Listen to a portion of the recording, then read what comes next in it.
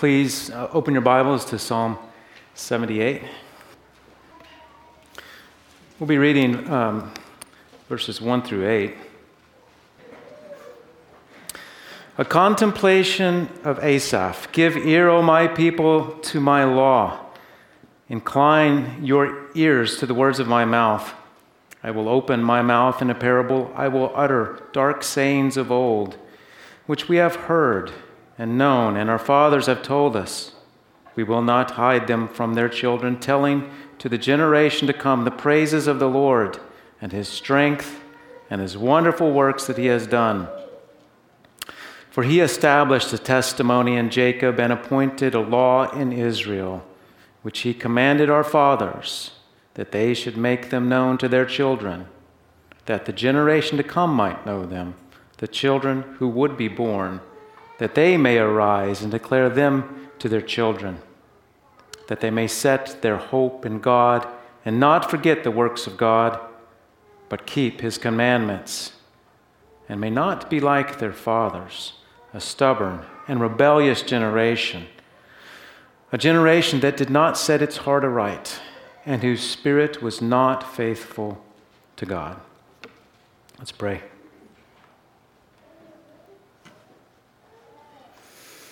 Dear God, before we come to your table, we want to hear your voice. We are your people for whom you died. Now please call us, lead us, help us to know your voice even more. In Jesus' name we pray. Amen. We may have noticed that we sung Psalm 78 today, and we sung the exact verses that the communion meditation is on.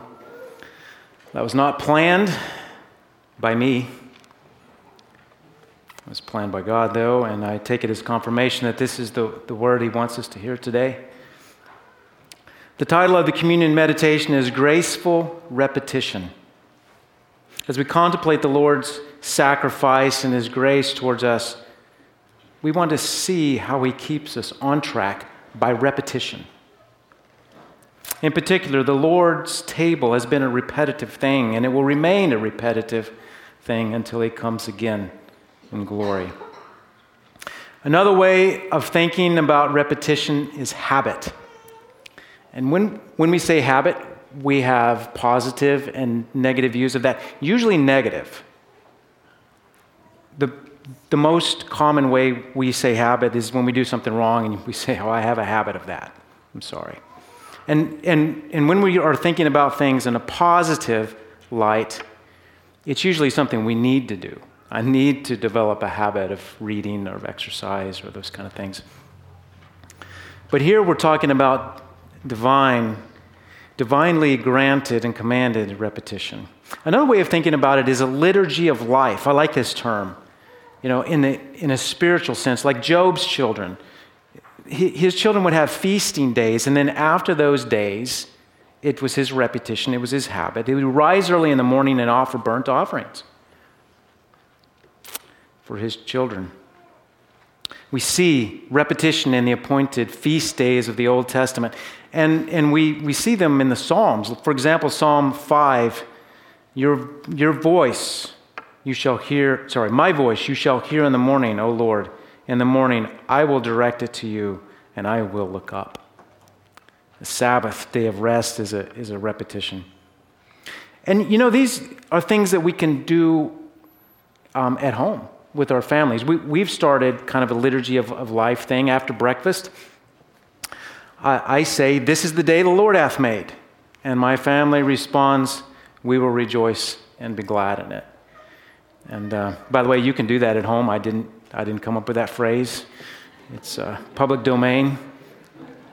There are plenty of things from the Bible we can do to have a liturgy of life. Well, here in Psalm 78, we see a perpetual pattern, a repetition that's built into the fabric of being in covenant with Jehovah.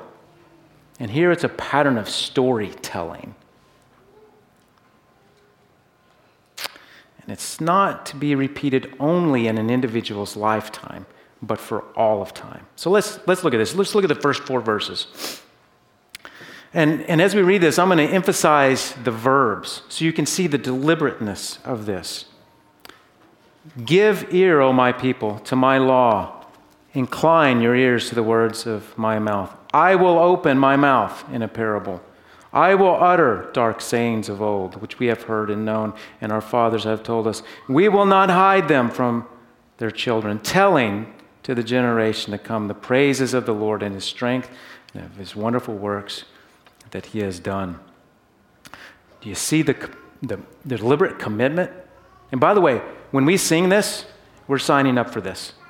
We're God's people. This is who it's talking about. We will do this, and God will help us.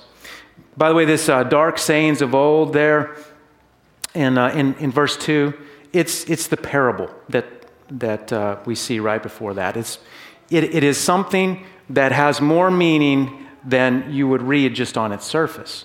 Those are parables. And we're going to have one of these dark sayings today at the institution of the Lord's Supper. So we're not talking about dark in a bad sense. We're talking about dark in a way that has a meaning that God's revealed it to us. So whenever we say, or whenever Pastor Kaiser says, take, eat, this is my body. It's one of those dark sayings of old. We know what it means. People outside of us have not known what it meant, and that caused some problems historically, didn't it? So these are dark sayings of old. But I hope you see that there's a deliberateness, a commitment to doing this, but not just once. Let's read on. Let's read verses 5 and 6. For he established a testimony in Jacob. He appointed a law in Israel, which he commanded our fathers, that they should make them known to their children, that the generation to come might know them, the children who would be born, that they may arise and declare them to their generation.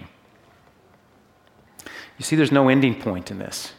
This is a big commitment. This is a long-term pattern, and it's divine. You know, when you go buy something, maybe you will have a lifetime warranty, and the lifetime warranty is the companies are counting on the fact that you're either going to sell it, or you're going to lose it, or you're going to die before the thing breaks. The closest thing that we come to a long commitment in a man-to-man sense, of course, is marriage, until death do us part. But this has no ending point. When dealing with God in the context of the Abrahamic covenant, we're talking about a generational repetition that's directed and empowered by him. Now, it's repetition, but it's not just repetition for repetition's sake. Let's read on, verses 7 and 8. That they may set their hope in God and not forget the works of God, but keep his commandments, and may not be like their fathers, a stubborn and rebellious generation, a generation that did not set its heart aright, and whose spirit was not faithful to God. We see grace in the repetition. All of God's ways are holy and overflowing with purpose.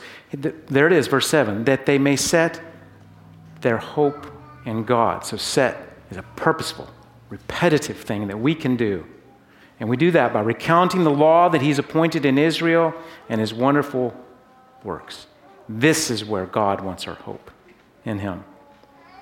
Now, there's a repetition that has a positive and a negative aspect to it. The positive is to keep us on track, and the negative is to keep us from going off a track. See, verse 8 there. These are the things we don't want. These are the things that God's gracious repetition is going to keep us from. A stubborn and rebellious generation, a generation that did not set its heart aright, and whose spirit was not faithful to God. Well, if we read on in the rest of the psalm, what we would see is a story. And it would be a story of God's provision, man's sin, and God's graceful reconciliation between the two parts of that covenant. That's the redemptive history that we would read on. Those are the types of things. When we come to the Lord's Supper, we're going to hear about a historical fact. We're going to recount a historical fact. We're going to tell the story. Well, I hope you see in Psalm 78 that God builds in repetition. It's deliberate. It's in the fabric of us. And it goes generationally, and that it's for a purpose. It's for a gracious purpose.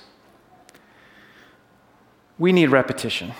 We need repetition of learning about God. I like what Gary said in the introduction. Let's learn again. We need so much repetition. We need to repeat the Lord's Supper.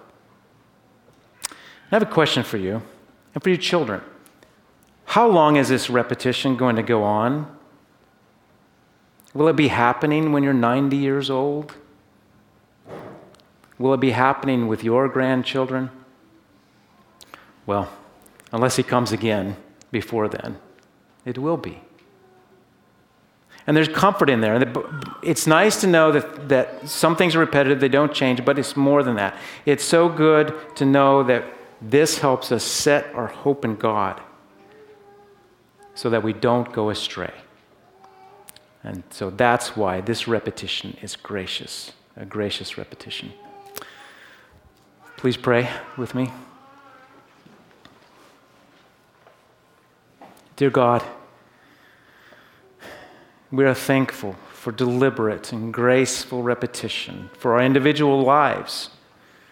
But here in the assembly, we thank you. You know us. You know that without the story of your grace, our hearts will not be set aright. Remind us of the works. Remind us of the law you appointed. Help us to make this known generationally. We give you all the glory. In Jesus' name, amen.